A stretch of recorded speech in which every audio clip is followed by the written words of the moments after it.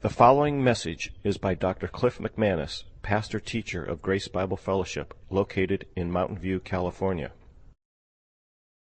The topic today is what the Bible says about the Mosaic Law.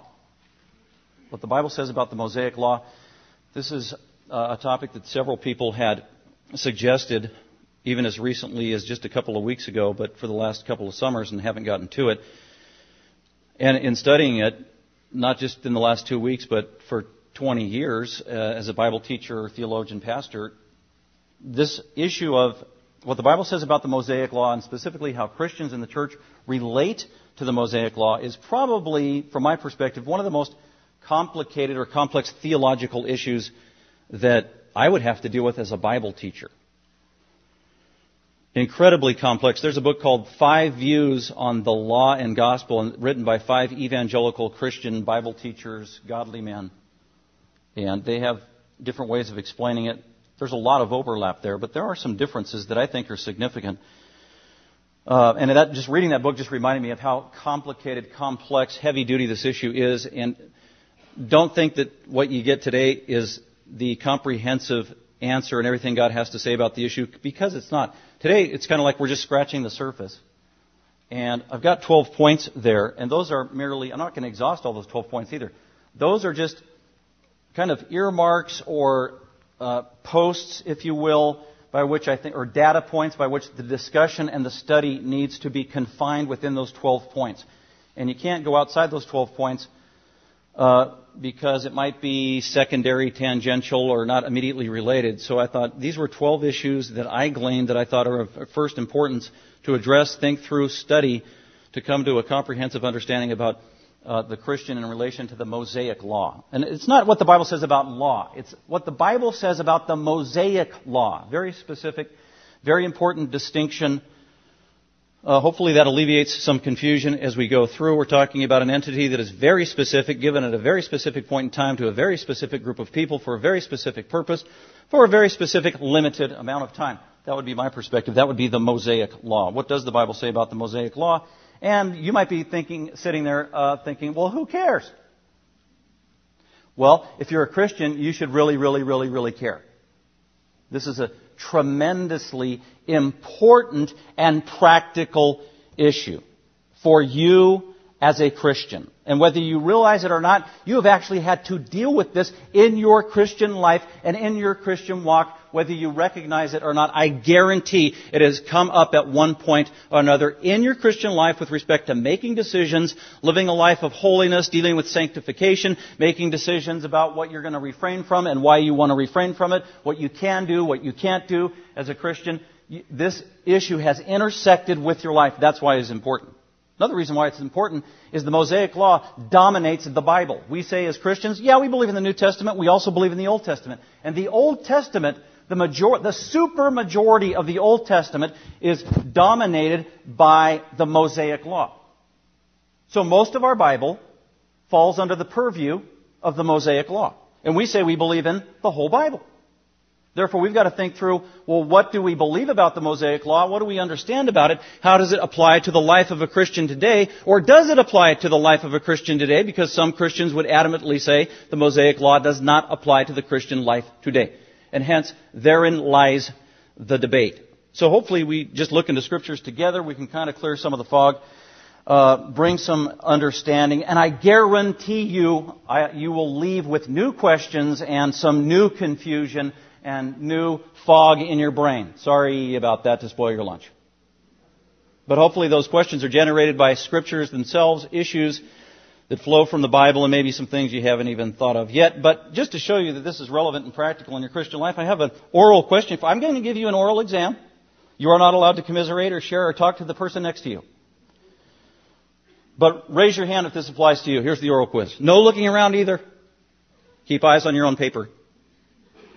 Raise your hand if you think we as Christians should obey the 10 Commandments. Raise your hand. Don't be a sissy. Raise your hand if you think we as a Christian. Okay, put your hands down. Wow. Interesting. Because I want to remind you that to obey the 10 Commandments means to obey all of the 10 Commandments. You cannot pick and choose. That was clear when God, through Moses, gave the law. All 613 laws. It didn't say pick and choose. You don't need to raise your hand on this one, but raise your hand invisibly in your brain on the next question. How many of you obey, submit to, and practice commandment number 4, which says keep the Sabbath day, which is Saturday, holy? That means you don't work, you don't mow your lawn, you don't go to your job, you don't work at the bank, you celebrate worship of God on that day and not on Sunday. And if you break that law, you deserve to be stoned to death, or you are obligated to go stone another believer to death if they are breaking the Sabbath. So raise your hand in your brain invisibly if you are doing that, because that's what it means to obey and submit to the 10 Commandments, namely commandment number 4. And I would guarantee that the supermajority of people in here do not obey and submit to and practice commandment number 4. So when I ask you again, do you submit to and obey the 10 Commandments? Now your hand goes kind of halfway and you're scratching your head. Well, I'm not sure. Well, some of them, not all of them.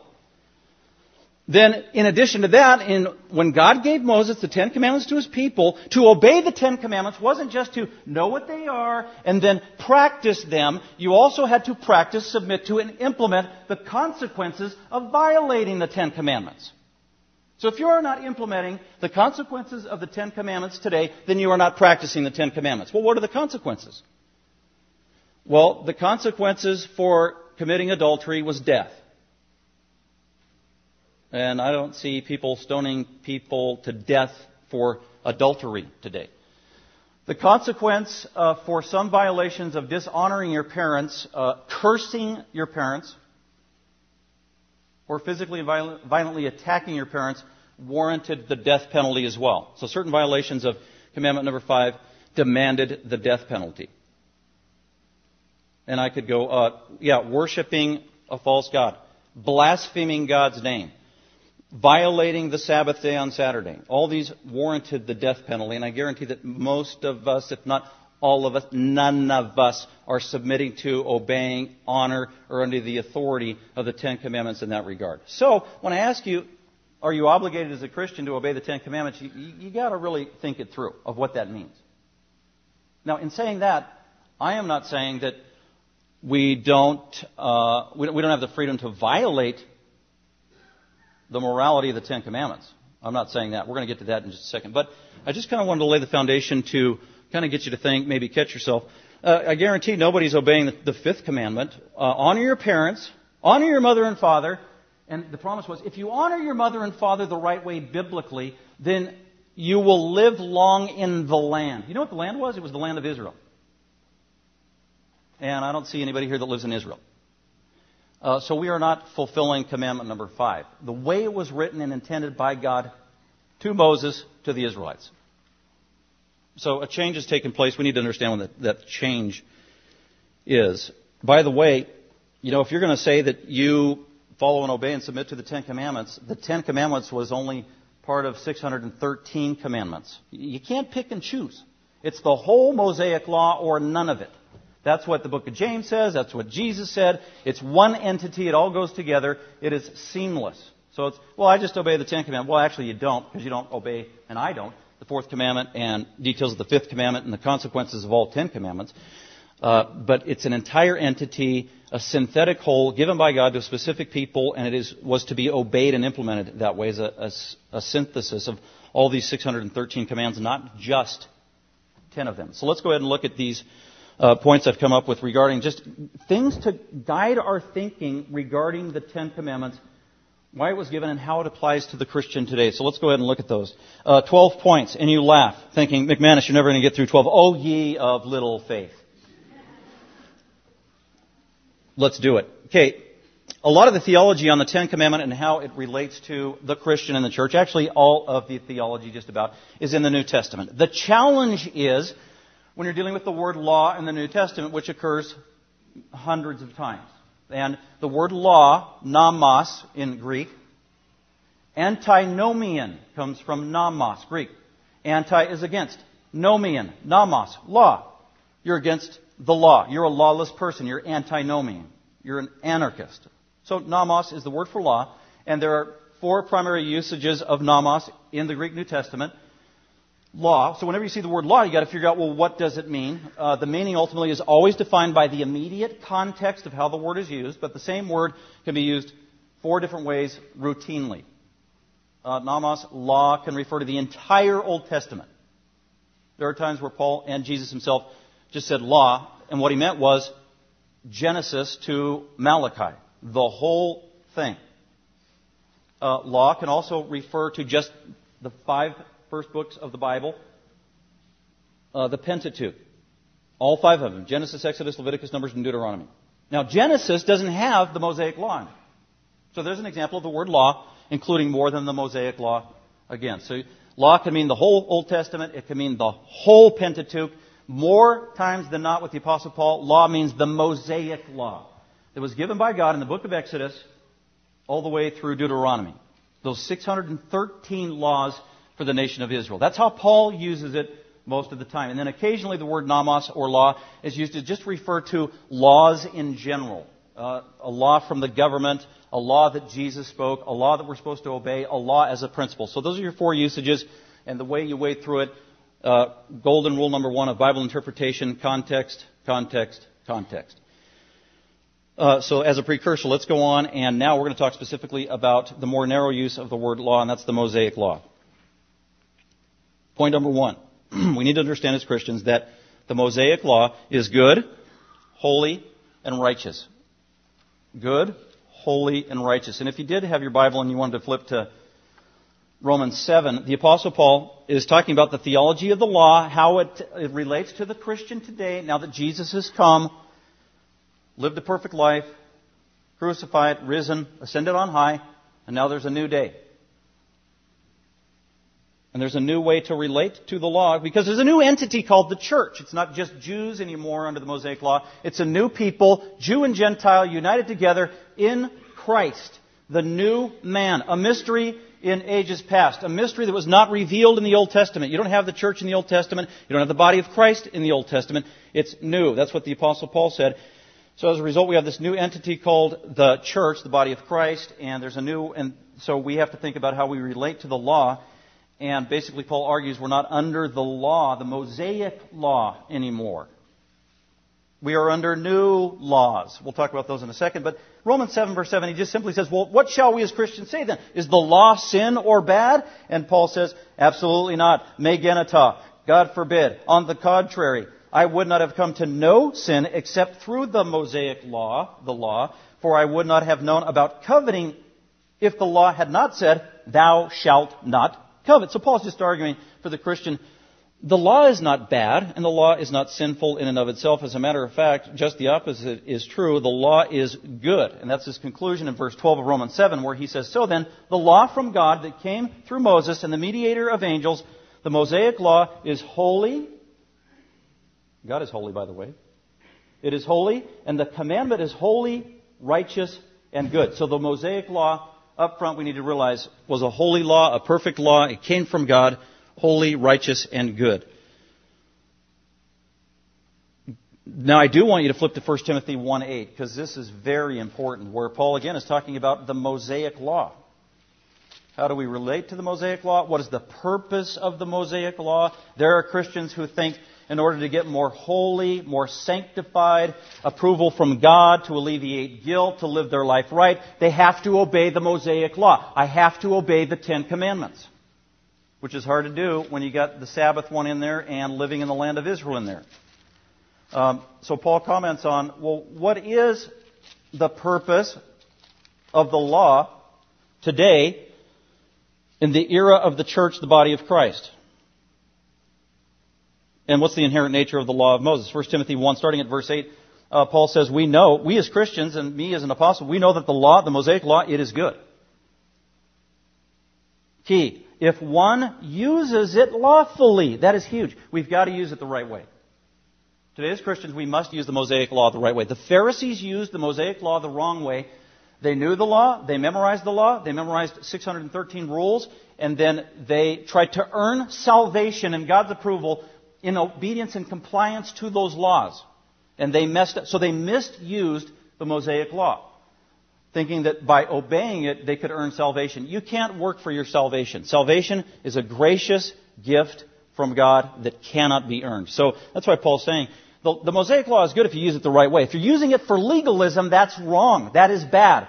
For the Pharisees and also for Christians. For Christians who use any part of the Mosaic Law in the Old Testament, legalistically, that is illegitimate and wrong. It's not good, it's bad. That's what he's saying. For we know that the law is good if one uses it lawfully, realizing the fact that the law is not made, here it is, for a righteous man. If you're a Christian, you have been made righteous in Christ. God the Father looks down on you as a Christian, and He doesn't see you. He sees Jesus Christ crucified and risen in your place. You are sinless, legally speaking. You are pristine, positionally speaking. Adopted into the family of God. You are a righteous woman, a righteous man, a saint, a holy one, separated in Christ, united with Him, absolutely perfect, totally forgiven of all your sins legally from God's point of view. That being true, when you go back to verse 9, realizing the fact that the law is not made for a righteous man. The law is not made for a born-again Christian. The law is not made for a forgiven believer. The Mosaic Law he's talking about. Well, what is the law for then? Well, it's always been the same. The law is for those who are lawless and rebellious, for the ungodly and sinners, for the unholy and profane, for those who killed their fathers or mothers, for murderers, immoral men, homosexuals, kidnappers, liars, perjurers, and whatever else is contrary to sound teaching. Boy, we could use a good dose of the Mosaic Law here in America, couldn't we? That's what it is for. Law is for restraining sinful behavior and sinful people. It is 100% negative in its purpose in this regard. To define sin, restrain sin, it's for sinful people. That's why, and we'll get to this again later, in your house, if I were to ask every single one of you, heads of household or the children, write down the top 10 rules you have in your house. And if I read those laws that you have in your house, that would say a lot about your family. It would say a lot about how you parent. It would say a lot about your character, because that's what law does. And then you got all these rules, and you have rules of the house to restrain all those other sinners that live with you. That's why we have laws. So that is its purpose. It's holy, it is good, it is righteous. Point number 2, the Mosaic Law came after the Abrahamic covenant. By the way, the Mosaic Law is also called the Mosaic Covenant or the Old Covenant. We live in the era of the New Covenant. The Mosaic Covenant is called the Old Covenant. 400 years before God gave Moses the Mosaic Covenant, He gave Abraham the Abrahamic Covenant. And if you have your Bible, go to Genesis chapter 12. Because the rest of the Bible is an expanded commentary on Genesis 12. I don't know if you knew that. And Genesis 12 flows right out of Genesis 3:15. Adam and Eve commit sin. God punishes sin. God curses the earth. God gives a promise that a Redeemer will come. And then He expands on that promise 2,000 years later with Abraham. Abraham is a pagan. He's 75 years old. He's called out of Babylon. God comes to him literally, somehow in a theophany, and says this to Abraham when he's 75 years old and makes a promise to him. He doesn't give him a binding law. He gives him a promise. And this promise becomes the Abrahamic covenant in Genesis 15, where God makes a vow unto Himself, meaning it is an eternal, unconditional covenant that God will always keep. The Abrahamic covenant is still in vogue today. It is still functioning under the umbrella of the new covenant, and even more of it will be fulfilled in the future. But let's just read the Abrahamic covenant. Genesis chapter 12, verse 1. Now the Lord Yahweh said to Abram, go forth from your country, from your relatives here in Babylon, and all these unbelievers. Leave your father's house, which was hard to do, and go to the land which I will show you, over there where all those pagan Canaanites live, 500 miles away. When you do, God said, I will make you a great nation. God is in charge here. God's doing everything. He's taking the initiative. I am going to make you a great nation. That nation became the nation of Israel. Promise number 1. I will bless you. God blessed Abraham out of his socks the entire time until he died at 175. I will make your name great. Another blessing. Verse 3. I will bless those who bless you. That's true even to this day. Descendants of Abraham, in the true sense, are blessed by God. The one who curses you, Abraham, and your people, I will curse. You become God's enemy. That is still true today. And get this. I don't know if you knew this, but if you're not a Jew and you're a Gentile and you're a Christian, you're in the Bible. This is your biography. You're at the end of verse 3. If you want to put your name in there, hey, it's legit. Because God said 2000 BC, and in you, Abraham, and in your loins, in you, all the families of the earth shall be blessed. And as we go throughout the rest of the Bible, we know that that is referring to Gentiles who would be saved in the future because through the coming of Jesus Christ. 2000 BC. 4,000 years ago, that promise was made. That promise has never been revoked. It's an eternal covenant that God made with Abraham. So this covenant came first. It was unconditional. It came before the Mosaic covenant. It came 400 years before the Mosaic covenant. The Mosaic covenant was a conditional covenant where God made a vow and the people made a vow. God said, here's what you need to do. And they said, we will obey. And if we don't, off with our heads. Well, they kind of blew it. So you need to realize the covenant that came first, the covenant of promise, the Abrahamic covenant. The Mosaic covenant came later. God used the Abrahamic covenant to help manage some of the details temporarily of the Abrahamic covenant, particularly regarding the stewardship of the land. And then the Mosaic covenant became obsolete, but the Abrahamic covenant and its blessings continue on even to this day. Point, the Mosaic law came after the Abrahamic covenant. Can't get them confused. And so the Abrahamic covenant takes precedence over the Mosaic covenant. Number 3, there's an asterisk there for a reason. This is one of the main points. The Mosaic law was given to Israel. It was not given to the church. It was not given to born-again Christians. It was not given to the body of Christ. It was not given to Noah, who was not a Jew. It was given to the nation of Israel. It wasn't even given to Abraham. The Mosaic law was given to about 2 million Jews under the leadership of Moses for a certain period of time to help manage physical truths, realities, blessings, and cursings flowing from the Abrahamic covenant. And it would be temporary. One verse I want to read. I've got some there for you, but go to Leviticus 26. Can anything good come out of Leviticus? Yes, this verse. Leviticus 26 at the end. God does a lot of talking through Moses. And a lot of promises, and a lot of commandments, and a lot of curses. And after basically giving the Mosaic law, Genesis, Exodus, Leviticus, Numbers,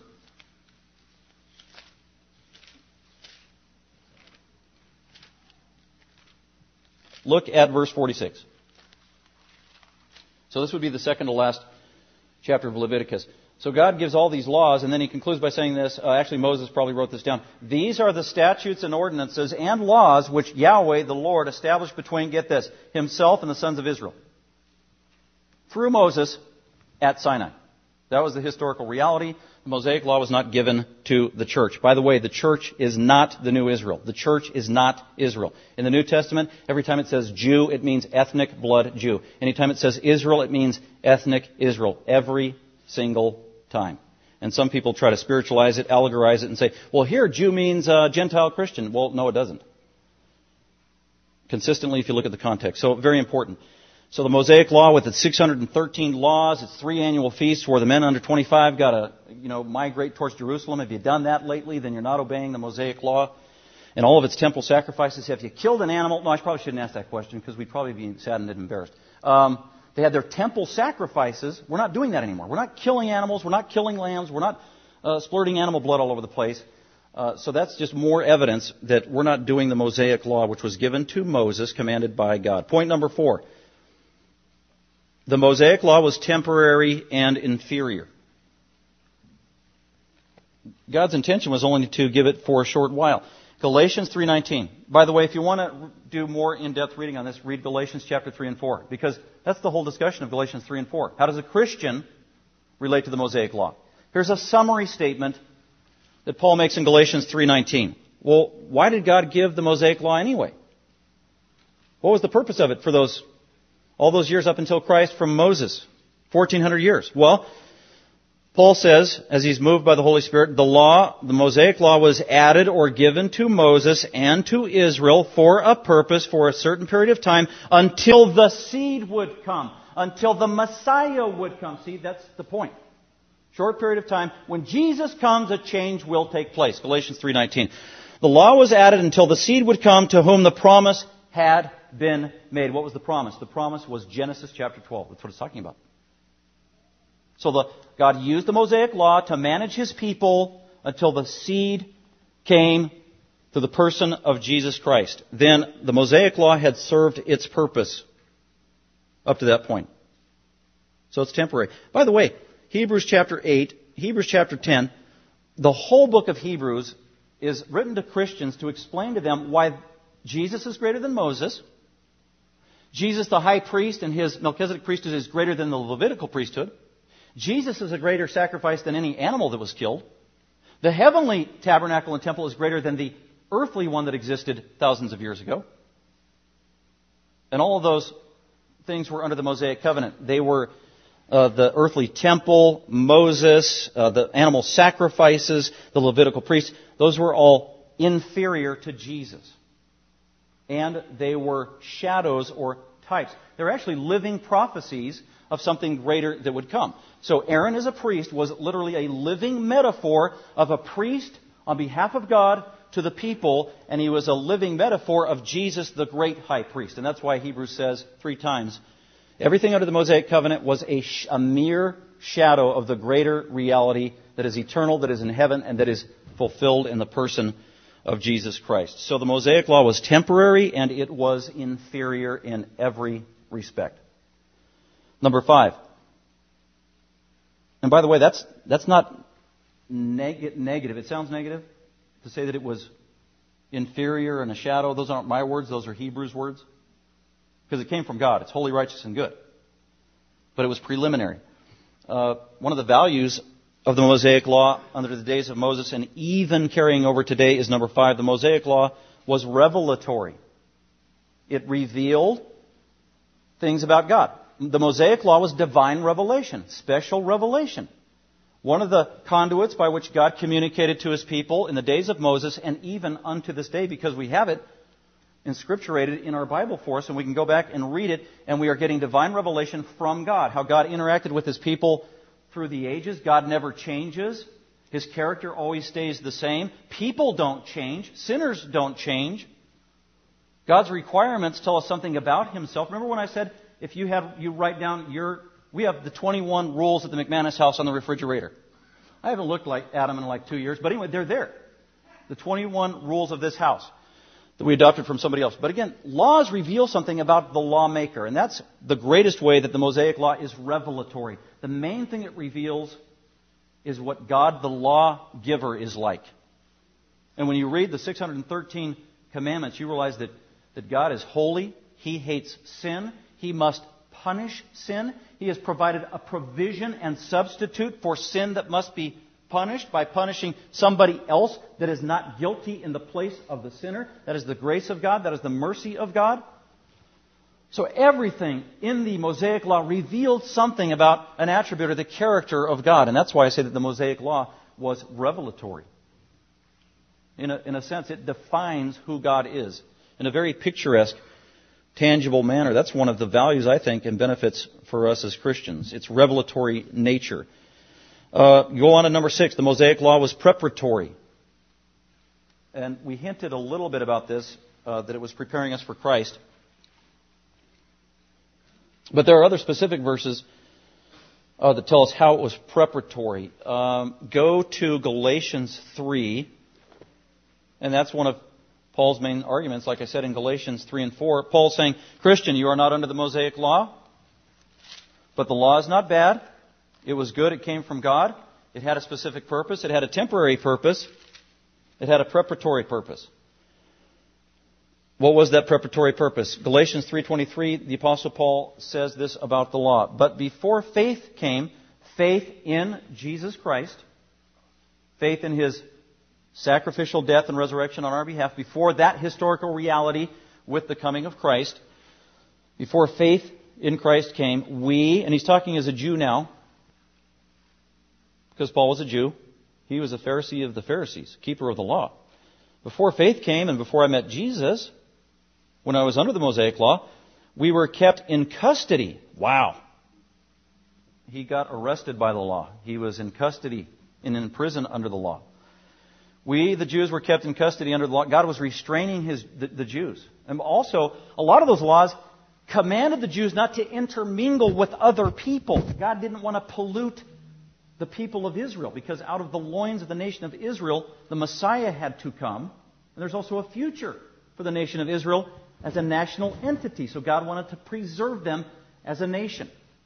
The oldest nation that has been preserved in terms of its identity on planet Earth is the Jewish nation.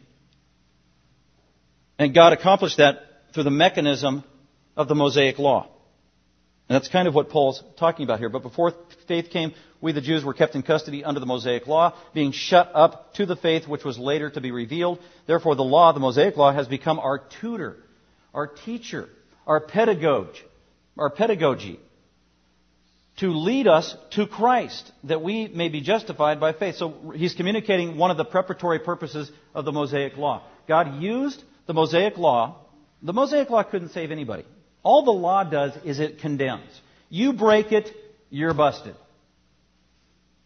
And all it does is keep hounding you and reminding you you are a pathetic, lowly, helpless sinner in the need of a Savior. That's what it did. That's what it was supposed to teach them. And so when you do read the Ten Commandments, don't do this and don't do this and don't do this and don't do this. Wow, I start feeling guilty because I do this and I do this and I do this and I do this. And what it's supposed to be doing is preparing you, teaching you, leading you to the reality to admit you need a Savior. You can't save yourself. That is the tutorial, preparatory component that Paul is talking about here. God used the Mosaic Law to prepare the nation of Israel for the Messiah, that they might embrace Him and be saved. And by the way, there were plenty of Jews who embraced Jesus. The first church of Jerusalem was all Jews. 3,000, 5,000, and then a few more thousand. They were the remnant minority, but the Jews, the believing Jews, they embraced Christ, and the Mosaic Law, God used that to prepare them, to convict them, to bring them humbly and low to their Savior, Jesus Christ. By the way, I believe God is going to use the Mosaic Law in the future with the nation of Israel to do the same thing. In Romans chapter 11, at the end of the chapter, verse 26, it says, all Israel will be saved. That is real. It's in the future. It's the real nation of Israel. They're going to be humbled. They're going to weep and mourn for the one whom they have pierced. The nation of Israel collectively in the future as an entity is going to be redeemed. And God is going to use the Mosaic Law as a part of preparing Israel for that great national salvation. So the Mosaic Law was preparatory to lead people, in particular the Jews, to Christ. And I believe we can actually use the law of Moses, the Mosaic Law, to help lead sinners to Christ today. Because part of the revelatory nature of the Mosaic Law is it defines sin for us. It tells us what sin is. Thou shalt not steal. Oh, I guess taking somebody else's property without asking and without permission is a sin. That's called stealing. God hates that. So the law defines sin. So when we're talking to an unbeliever, usually when you're talking to an unbeliever, have you ever sinned, or do you think you're going to go to hell someday? Oh, no, I'm not. I haven't done anything bad. I'm not a sinner. Well, and then you compare their life to the Mosaic Law, and if they looked in the mirror of the Mosaic Law, they would have to admit they are indeed sinful and break God's commandments all the time as sinners. So it's preparatory. Number 7, the Mosaic Law did not offer or provide salvation. I already mentioned this. A summary verse from the Apostle Paul, Galatians 3:21. And what he's saying is, God doesn't save people by law, by obedience to the law. Obeying the law will never save anybody. The way God saves people, and this was true with Adam, Eve, Seth, Noah, Abraham, Moses, David, Peter, John, you, me. The way God saves people hasn't changed. It's not by obedience to human works. If I just do this, this, and this, that will not save anybody, doesn't earn God's favor, doesn't alleviate guilt. Salvation has always been by grace, initiated by God, a gracious Savior with a specific message, a specific saving message, specific good news, by which sinners would be humbled, recognizing their sin, recognizing their need for a Savior outside of themselves, throwing themselves on this gracious Savior, the Creator God, pleading for His forgiveness and help. And in response to true faith, God saves the sinner. God initiates it, and He orchestrates Every part of it, every step of the way. That has never changed. The plan of salvation has never changed. Although theologians, whether dispensational and non-dispensational, have actually written, and even still some believe today, that there's more than one way of salvation. It's not uncommon where some would say, in the Old Testament, saints were saved by obeying the Mosaic Law. That is just not true. Paul says that in Romans 4. No. And then right here, Galatians 3:21. Let's read it. Where Paul says, if a law had been given which was able to impart life, if it was possible, theoretically possible, that somebody can get saved by obeying a law, and what he's saying is that is impossible. That's against God's plan. God doesn't save sinners through this plan of obeying the law. If a law had been given which was able to impart salvation, eternal life, impart life, then righteousness would indeed have been based on the law. But it wasn't. The Mosaic Law was not given for people to obey it and then get saved. That isn't how people got saved. And we don't get saved that way today. It is by grace, through faith, apart from works. And that's why in the New Testament and also in Genesis 15:6 it says that Abraham believed God and God reckoned it to him as righteousness. You know what that means? That is the moment that Abraham got justified and saved before God. God did it by grace through faith apart from works. That plan hasn't changed. So the Mosaic Law was not given to impart salvation. Number 8, Christ satisfied the law. Christ satisfied the law. If you look at Matthew chapter 5, the Pharisees and the Sadducees accused Jesus and Paul of being anti-Mosaic law. As a matter of fact, that's how Paul got arrested, thrown in jail, and murdered. Because it was spearheaded by the Pharisees and Sadducees who accused the Apostle Paul of undermining the Mosaic Law or being against the Mosaic Law, which was not true. It was just that the Apostle Paul and Jesus had the right understanding about the law. They understood its purpose. The Pharisees did not. And so there was a lot of confusion. So Jesus is preaching now on the Sermon on the Mount, Matthew chapter 5. Thousands of people. No doubt Pharisees are sprinkled throughout this congregation on a hill as Jesus is belting out his teaching, which is in concert and consistent with the Mosaic Law and the rest of the Old Testament, but the Pharisees don't believe that. They will accuse him of abolishing the Mosaic Law, undermining the Mosaic Law, and that's why he says this, Matthew 5:17. Do not think, O ye Pharisees and Sadducees out there, who influence people the wrong way. That's what he's doing. This is a preemptive strike on the part of Jesus against the Pharisees and Sadducees. Do not think that I came to abolish the law in a negative way.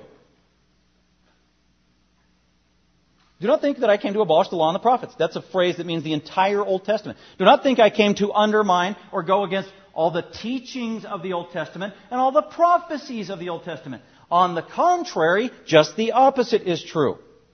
I did not come to abolish, but to fulfill. Isn't that amazing?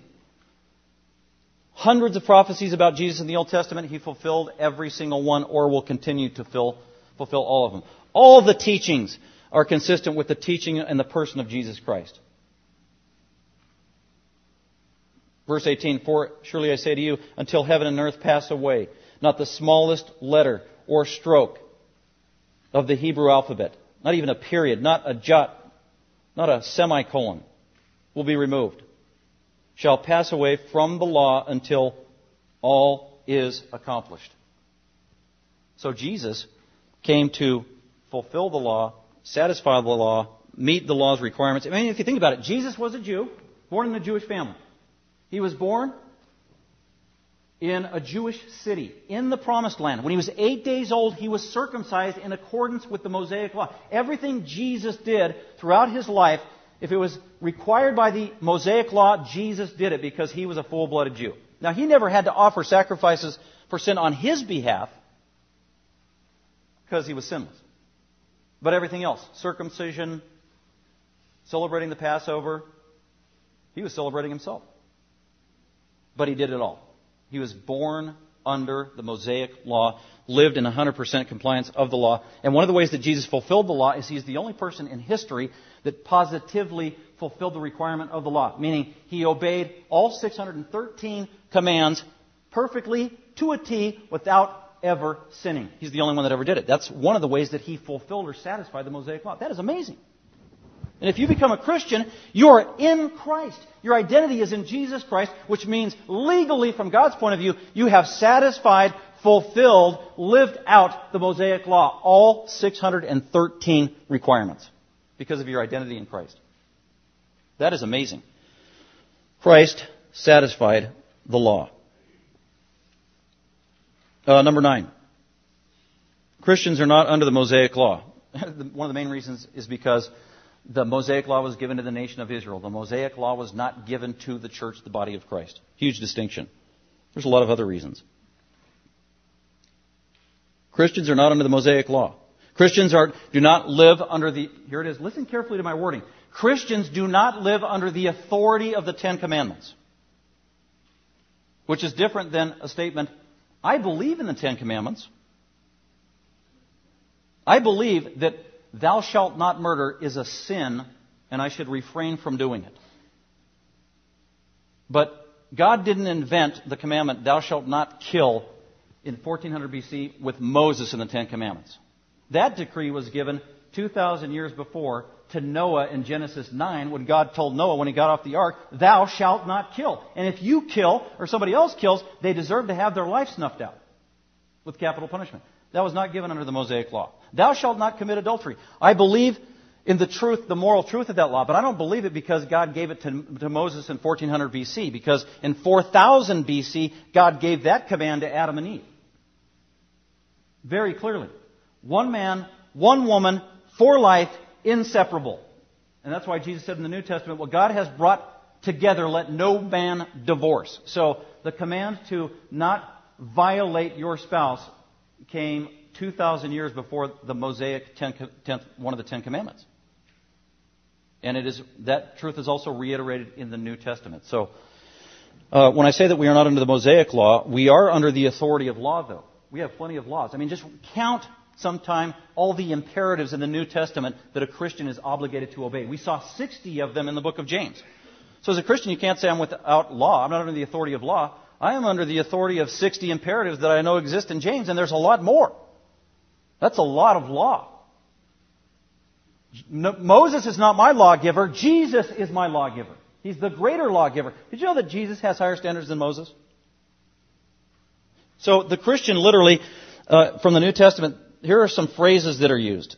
The Christian is not under the Mosaic Law or the Old Covenant. The Christian is under the New Covenant. We're going to see that in a second. So let's go on to number 10. Christians are not under the Mosaic Law, but number 10, Christians are under the law of Christ. That's Paul's terminology. We are under the law of the Spirit. That's Paul's terminology through the Holy Spirit. We are under the law of faith. We are not under the Mosaic covenant. We are under the New Covenant. So there's plenty of authority that we are under and obligated to obey and fulfill. And so these are some. So 1 Corinthians 9:21, Paul tells the Corinthians, you are under the law of Christ. You are not under the law of Moses anymore. So am I under the authority of the Ten Commandments? No, I am not under the authority of the Ten Commandments. I am under the authority of the law of Christ, which, by the way, includes, get this, all 10 of the commandments. You mean the Sabbath is somewhere in there under the law of Christ, under the umbrella of the law of Christ? Absolutely. That's the whole point of Hebrews 3 and 4. That the literal day under the Mosaic law of the seventh day of the Sabbath day was a living metaphor of a greater reality of a Sabbath rest that believers would experience, and it's fulfilled at the coming of Christ. When you have a personal relationship with Jesus Christ, you enter into Sabbath rest and peace with the eternal God, and you're fulfilling literally God's original intent of the Sabbath day. That's the theology of Hebrews 4. And that's why in Colossians 2, Paul says, don't let anybody tell you, Christian, or try to obligate you to the Sabbath of the Mosaic law in Colossians 2. Because if they do, they're being legalistic. You're a Christian, you have now entered into eternal Sabbath rest, peace with Jesus Christ, forgiven sin in this life, and a future home in heaven forever, where we will have eternal peace and rest. Amen. So the law of Christ actually is higher and includes more than the Mosaic law. If you want to obey the Mosaic law, you're a sissy. Because the bar is higher under the law of Christ. I mean, think about it this way. The Ten Commandments said, thou shalt not commit adultery. All right, I'll bear and grin it and grit my teeth and do whatever I can, and I will never physically commit adultery against my spouse. But it could very well be you've been married for 30 years and you committed adultery against your spouse 50 zillion times in your heart. Jesus comes along and says, you have heard that it was said, you shall not commit adultery, but I say to you, do not even look on a woman to lust for her, because if you did, you committed adultery with her already in your heart. The standard that God requires is now higher. So Christians live under a higher standard of law under the law of Christ. It's more difficult. The standard is higher. But at the same time, God has empowered us supernaturally with His Spirit inside of us to be able to actually fulfill that commandment, which the Jews could not do. Because we have the Spirit of God living in us as Christians. And this Holy Spirit of God helps us actually fulfill the law of Christ as God desires and requires. It's amazing. So look at, and this is called, and the way this is possible is through the New Covenant. Go to Jeremiah, about the middle of your Bible. And this will prepare us for communion. Jeremiah 31.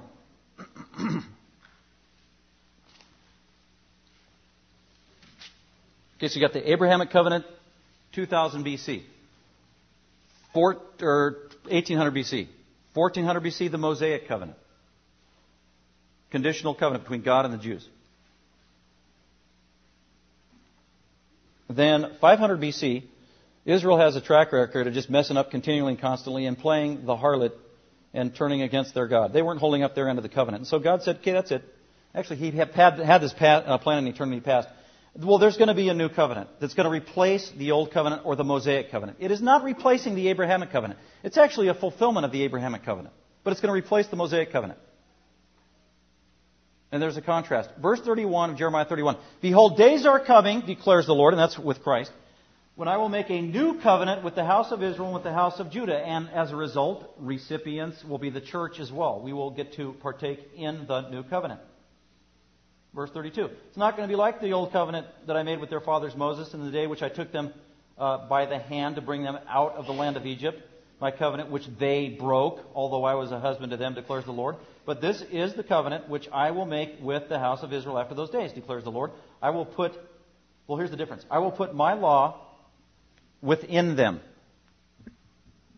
And on their hearts I will write it, and I will be their God, and they shall be my people. So the big difference, I'm not going to write the law on stone and on paper. I'm going to literally write it on their heart. And then complementary chapters, Ezekiel 36, where he says, in addition, in the New Covenant, I'm going to write the law of God on their hearts, and I'm going to give them the Holy Spirit to live in them.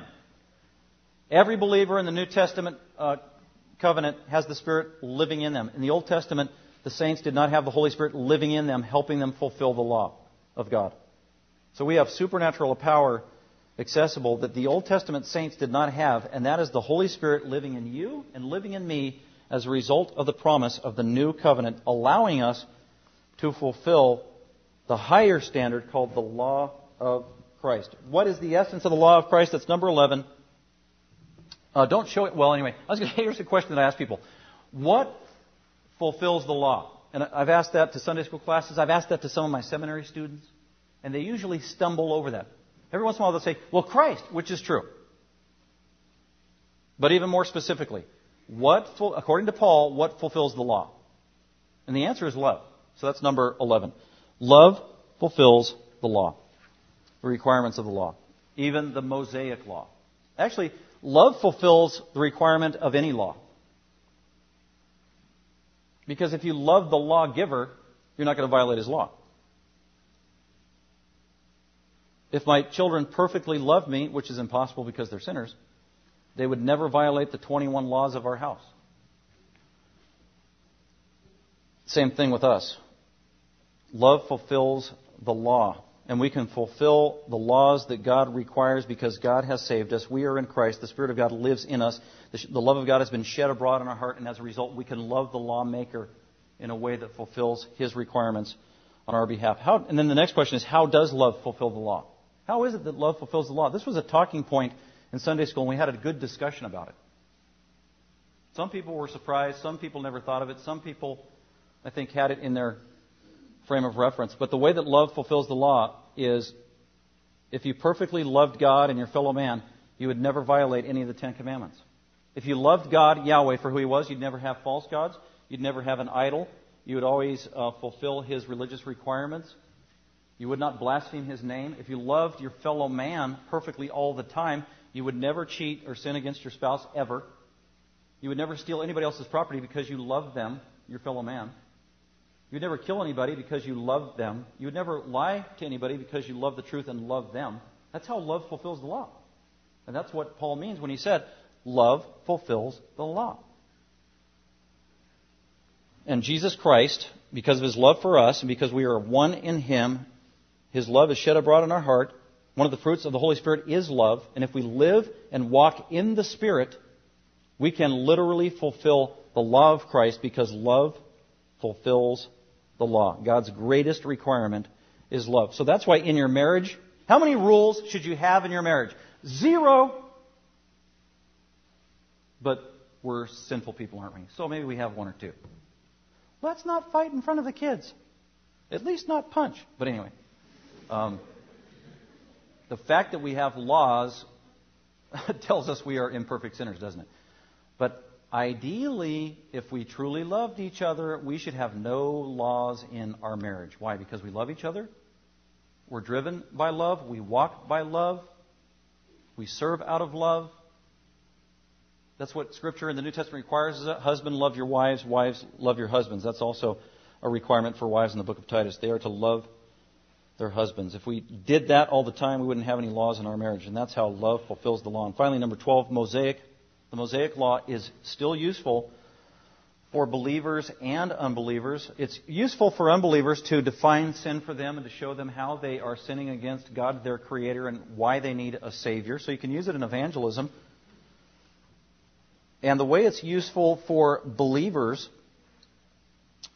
actually there's a couple verses. There is 2 Timothy 3:16. All Scripture is God-breathed and profitable for teaching, for reproof, for training, for correction in righteousness, so that the man or the woman of God might be fully equipped and a mature Christian. So we can use the Old Testament, the Mosaic Law, to refine us, to teach, to learn about the character of God, to learn about sin and how to deal with sin, and also to learn and look at Christ and how wonderful and majestic He is, of how He fulfills everything that the law predicted He would be. A gracious, wonderful, awesome Savior who never sinned and fulfilled every requirement of the law with His perfect life. So He fulfilled the law in a positive manner. And then He fulfilled the law of the Mosaic Law in a negative manner, because of the penalty that the law required when it was broken. And even though Jesus never violated the Mosaic Law and didn't deserve to be condemned to death by the Mosaic Law, He willingly subjected Himself as a substitutionary death for every single person who deserved to be executed in accordance with the Mosaic Law. So Jesus fulfilled the negative penalty of the requirements of the Mosaic Law, and Jesus fulfilled the positive requirements of the Mosaic Law. And that's why if you believe that Jesus is your substitute, He died for you, He is your Savior, you are in Him, you've confessed your sins to Him, you've asked Him to come and save you of your sin, to be your Savior and Lord, then you're adopted into His family, you are one in Christ, you're identified with Him, and as a result, you have fulfilled all the requirements of the law, the positive laws and the negative laws. And part of the Mosaic Law was celebrating the Passover meal once a year, which was a bloody, grisly, gruesome family affair where you went and adopted the cutest lamb you could find, keep it in your house, name it, call it something, treat it as a pet for 14 days, and then you execute it, and blood squirting all over the place, and you splatter that blood all over the front of your house. That was the original Passover that was done. And God was making a point. Sin deserves death. Sin deserves a perfect substitute. Sin deserves a sinless substitute. And that's what Jesus is, the Lamb of God. And with that, we're going to go into communion now and celebrate communion. And so what I want you to think about during communion right now as you're holding the cup and the bread is, if you're a Christian, just thank God for the new covenant. by faith in Jesus Christ, and the fact that He fulfilled all the requirements of the law, and He is your Savior, He has fulfilled the law on your behalf. And you have bypassed death that is required by the law. And His one sacrifice is sufficient for all time. And He has transformed Passover into communion, which is really a more blessed celebration, isn't it? Giving thanks to God of what He has done on your behalf. So if you know Jesus Christ today, you are invited to celebrate in communion today. So I would ask you about the first half of the church. You can come up here down the center aisle. We've got 2 lines. Grab the cup, grab the bread, hold it, go back, have a seat in your pew till everybody else is done. The back half of the sanctuary here, we have some in the back as well. So go down the middle 2 rows and then come around. And then when everybody has their cup and the bread, we're going to go ahead and eat together and thank the Lord Jesus Christ for being our sacrifice. So go ahead and feel free to come up. If you look at Luke, you don't need to turn to Luke, but in Luke 22, because we frequently read from 1 Corinthians 11 when Jesus gave communion to the church. But in Luke 22 is the actual historical event where Jesus was with His apostles. And when He took the bread and the cup, when He took the cup, He said, "This is the blood of the new covenant." The new covenant. He was quoting or referring to Jeremiah 31 and Ezekiel 36. So Jesus initiated, inaugurated, and enacted the new covenant by which believers in the church are under. Just a gracious gift from God. No longer under the old covenant, but under the new covenant. The liberty we have in Christ, the law of Christ, energized by the indwelling Spirit of God, that we might be able to actually please God as righteous, holy saints. And we owe it all to our blessed Lord and Savior, Jesus Christ. And He said that night, do this in memory of His work, and we will. So let's eat together. And I want to say a closing prayer. And then we're going to go ahead and sing a song. But before we do, if you could stand in preparation for our closing prayer and our closing song. But may God bless you today and the rest of this week. Celebrate your liberty in Jesus Christ as a believer this day and this week, thanking the Lord Jesus for His death on your behalf. That will bring great supernatural peace to your heart and your mind and alleviate a lot of the problems of the world. That's what Jesus wants to do for you as a child of God. Just a reminder, we got some folks that are out of pocket today from travel, sickness, and whatever. And anybody that can hang around and give an extra hand to clean up, especially here in the sanctuary, would be a wonderful help and blessing to the rest of us. Let's go ahead and commit our time to the Lord in prayer. Father, we do thank You for this day and the wonderful gift and privilege to be with Your people, the saints, the body of Christ. Thank You for the treasure of Your Word, where we always are learning wonderful truths. Thank You, Lord Jesus, for being the eternal high priest of the new covenant. And thank You for Your sacrificial death, Your resurrection, Your powerful ascension, and rule and intercession on behalf of Your people even now, and for ongoing forgiveness of sin and ongoing strength and power we have in You through the Holy Spirit. We thank You. We love You so much, and we commit our time to You. We pray in Christ's name. Amen. Thank you for listening. Dr. McManus is an author, seminary professor, and pastor-teacher of Grace Bible Fellowship. For more information about Dr. McManus, other messages, or resources, please visit gbfsv.org or call us at 650-630-0009.